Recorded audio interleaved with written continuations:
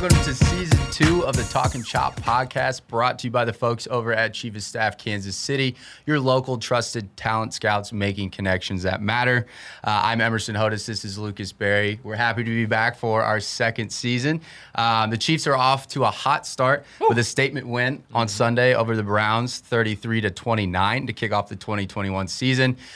We are also off to a hot start here at Talkin' Chop, booking one of our favorite people in Kansas City, Mr. Joel Goldberg, host of the Royals Live show for the Royals. They're in-game reporter, as well as a published author, podcast host, and owner of Joel Goldberg Media. Joel, thanks for making some time to join us today. How's everything going? Everything's good, Emerson, Lucas. Good to see you guys. Nice to come in after a Chiefs win. And the Royals won the same day, too, which, you know, on a Chiefs opener or any Chiefs game, we're not going to quite get the same viewing audience because, you know, there are only 16 football games a year, but it's always nice when everybody wins on the same day, too. True that. Yep, absolutely. True that.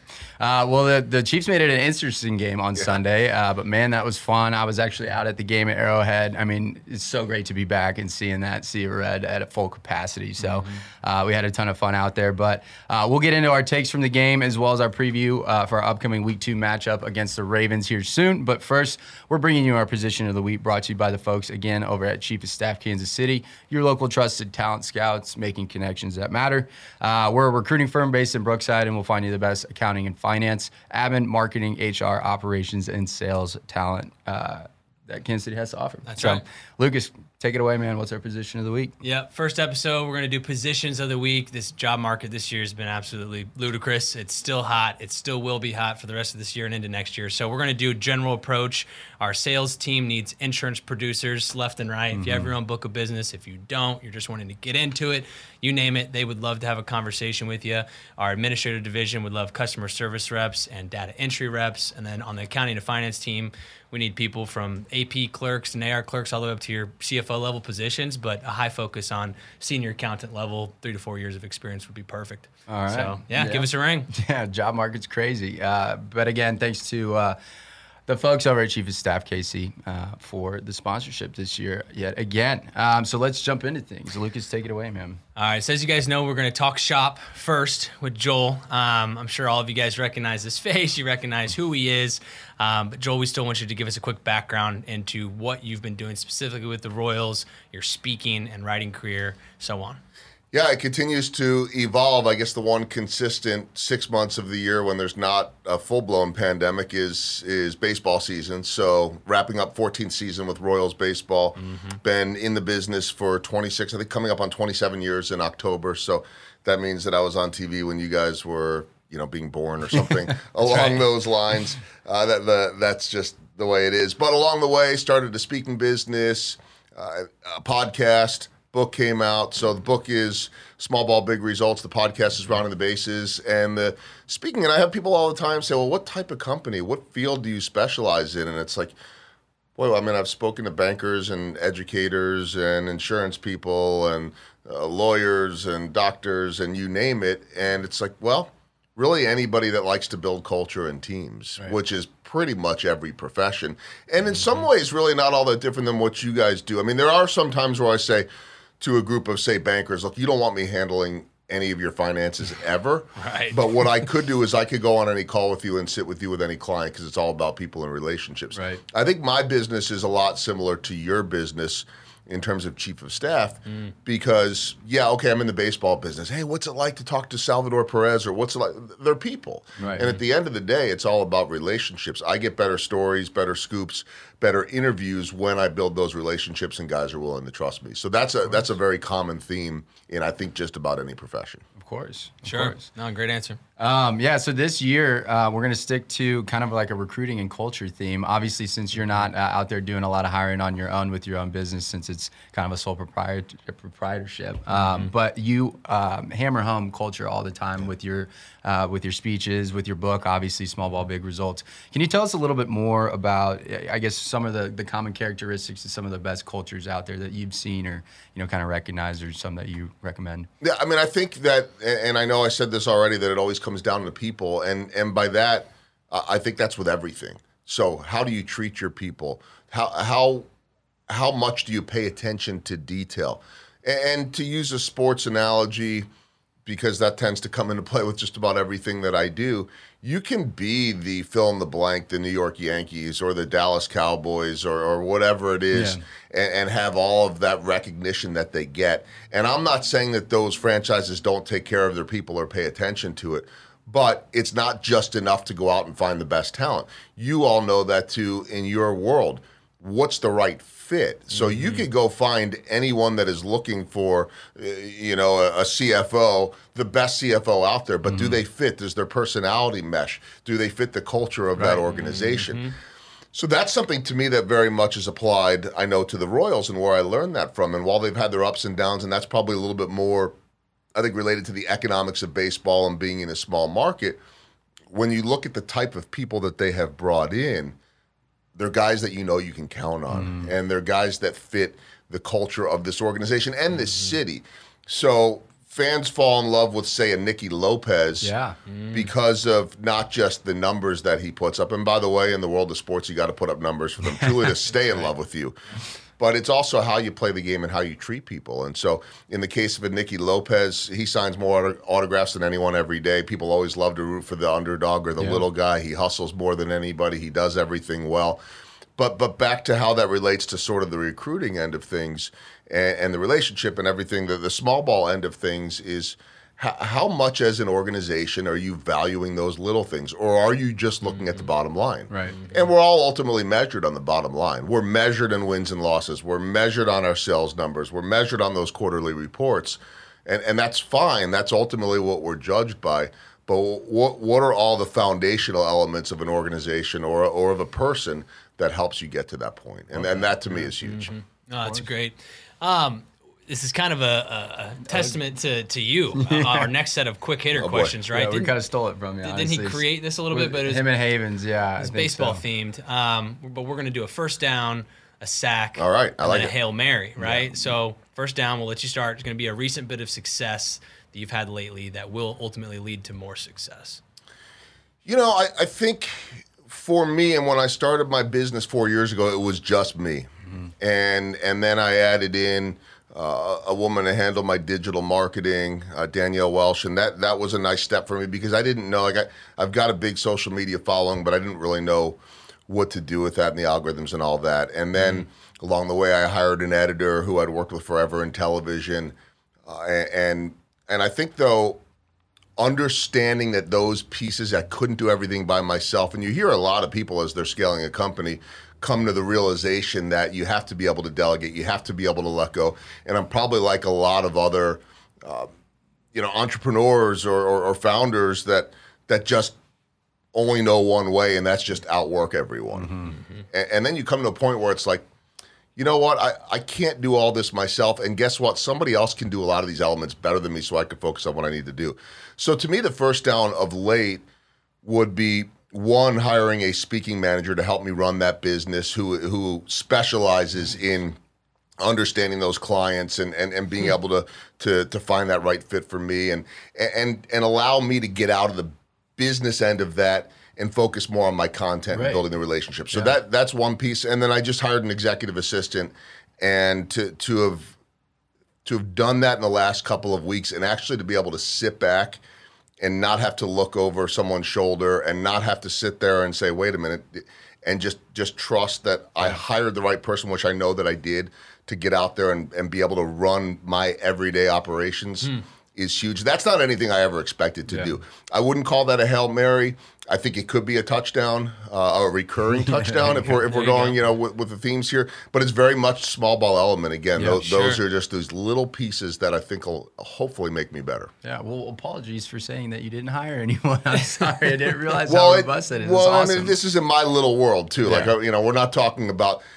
I don't need to go to chief of staff and find a CFO or a CEO, you know what I mean? Like, but they're little pieces in my small world, but they're important ones too. Yeah, 100%. Well, what about a sack? So that sounds like a great first down, but what's a recent setback, you've had to overcome and learn from? There have been a lot of sacks, and I think that, going not too far back, I would just go to 2020 and what happened with the pandemic. And this is a lesson now that I try to teach audiences when I speak to them too, is that people don't know this, and I don't say it for anyone to feel sorry for me, but because a lot of people were out of work. But as a baseball broadcaster, I get paid by the game, and that's something that I chose to do when I came over here to Kansas City in 2008, and it worked really well until 2020 when there were no games. Right. And I got a great piece of advice along the way. And oh, by the way, I have the speaking business, and nobody was hiring speakers at that point. Yeah. And so actually 2 pieces of advice that I got to respond to that sack and get back up and keep going was, one, when times are tough and it feels like you need to reach out for help, oh my God, who can help me here? I'm really struggling. It's counterintuitive, but if you could reach out and help other people instead of asking for it, it's going to come back around. I don't know if it's a karma thing. Leadership. It's just taking care of, it's just taking care of people, and people want to take care of you back. And if they don't, that's okay. It still feels good. Sure. So it was just getting out there and trying to help people, expanding my podcast, trying to promote other businesses, trying to help other people out and bring them together.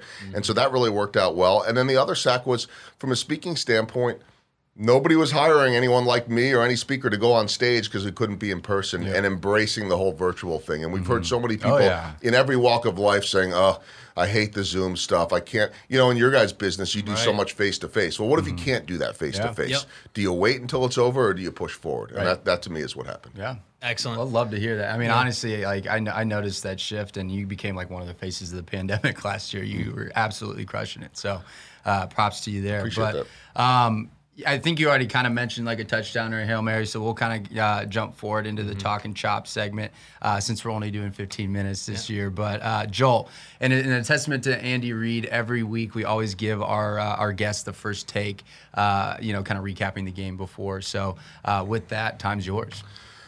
Well, I think, if they lose that game, and it certainly felt like for a while they were going to, that we're sitting here today, and as we're recording this, it is the day after that game, wondering how you lose a season opener at home. Oh, yeah. And it doesn't matter if they've been playing the defending champion Buccaneers, or someone good like the Browns, or someone that isn't all that good at competition. To go 0-1, I mean, how do the Green Bay Packers feel today? How do they feel with the whole Aaron Rodgers controversy? So, it's just one game. No one is going to say a team's going to go 17-0 or 0-17, or they shouldn't be saying you're going to make the playoffs or not make the playoffs based on one game. But if they lose that game, we're talking about that game because of one reason and one reason only, and that's the defense. So to me, we're talking about a win because of the defense. And, I found myself, as I was leaving Kauffman Stadium, because we're broadcasting road games from home, and as I was walking out to the parking lot, and I could hear the PA system announcing it's third quarter, Mahomes touchdown to Travis Kelce. And I thought, okay, great. But when's the defense going to give the offense the opportunity to win this thing? And they did. It felt like a switch was flipped there. Yes. It's not that simple, but something changed. Whatever that was, they need to bottle that up. My only concern is that defense was quite a bit exposed. Oh, yeah. Now, you get Tyrann Mathieu back. There'll be some better pieces in place. But if you're another team watching, you're saying, look at what Cleveland was able to do. Yeah. How can we do that to them and better exploit it? So I think they do have some work to be done. I also, final thought, like the fact that it wasn't that easy. Yep. Yes. Because they've now been battle-tested from week one. We know this team is good enough to run the table and to beat anyone. I don't think they will run the table. But I think it's not a bad thing to be challenged with a good opponent that early. Yeah, I love that take. You talked about the flip, or the switch needed to be flipped, right? The catalyst that was Mahomes' touchdown to Tyreek. Yep. We're such a momentum-based team. We have the crowd behind us at Arrowhead. We needed to get them back in it. Ever since that moment, we immediately went on 13 unanswered point streak. You had the touchdown to Tyreek, then the next 3 and out immediately with the botch punt. So we got that quickly. And then another shot to Travis, who had a hell of a game. So I was excited to see that. It was a little nerve-wracking that it took so long to happen, as you mentioned. But overall, great game. Last little piece is everybody hates on Dirty Dan, but death taxes and Dirty Dan making a clutch play. If he wouldn't have thrown his hands out and dove for that tackle onto Baker, wouldn't have pushed it up to Hodges there, and it was just a great interception to cap the game off. I agree. And again, my only take of the game is, man, it was good to be back at Arrowhead. Yes. And just seeing that. I mean, it is such a special thing that I think we only really get in this city. I had 4 Browns fans in front of me the entire time that were just like just applauding us for how well they were treated the entire time, how like embraced that they felt, even though we were talking a lot of smack through the game, don't get me wrong. They had a good time, and it was just fun to be back with that whole crowd. But for week 2, we're headed out to Baltimore. Obviously, we're recording this on Monday, so we don't really know how they've done. They got the Raiders game tonight. But Joel, what are your thoughts on that game moving forward? Man, I got Lamar as my starting quarterback on one of my 2 teams, so I almost don't want to watch next week because I'll be, conflicted, or maybe Mahomes can just outgun him for the week. Yeah. And I thought he was a running back, right? So that's what we've heard. Yeah, sure. What is that? Sometimes, right? That should be a lot of fun. I mean, you want to talk about a huge challenge again for the defense, and you're right. We'll see what they do on Monday night, but another tough challenge to go on the road and to be able to play against Baltimore. I think it'll be again. Sunday night football too. Yeah, and I don't think it won't determine the season. But it'll give you a bit of an idea. Oh yeah.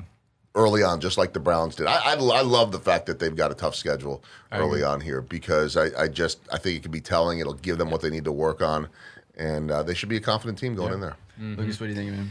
Yeah, the running back situation on Baltimore's side will be interesting to watch. They've lost 3 guys to ACL tears. They lost Marcus Peters to ACL. They're injury prone right now, but I think either way you can't look past them. They've given us run for our money every single time. I think of that Tyreek play. Still, was it 4th down when we converted to help push that victory? That was a great one. In the past. So it'll be a great matchup. Chiefs still are going to take it. Cool. Yeah, let's get some quick score predictions from the boys. Joel, you want to kick us off? Let's go. It's just a total crapshoot. And the only other thing I was going to say, too, before my score, because we'll deal with this for a lot of weeks now, is we don't know between now and Sunday who ends up on a COVID list. I mean, it's affecting every sport right now. And the progress to that is that games aren't being canceled. I mean, even in my sport in baseball, the Red Sox have lost double-digit players over the last couple of weeks, and they didn't shut down. Right. So the contact tracing is better.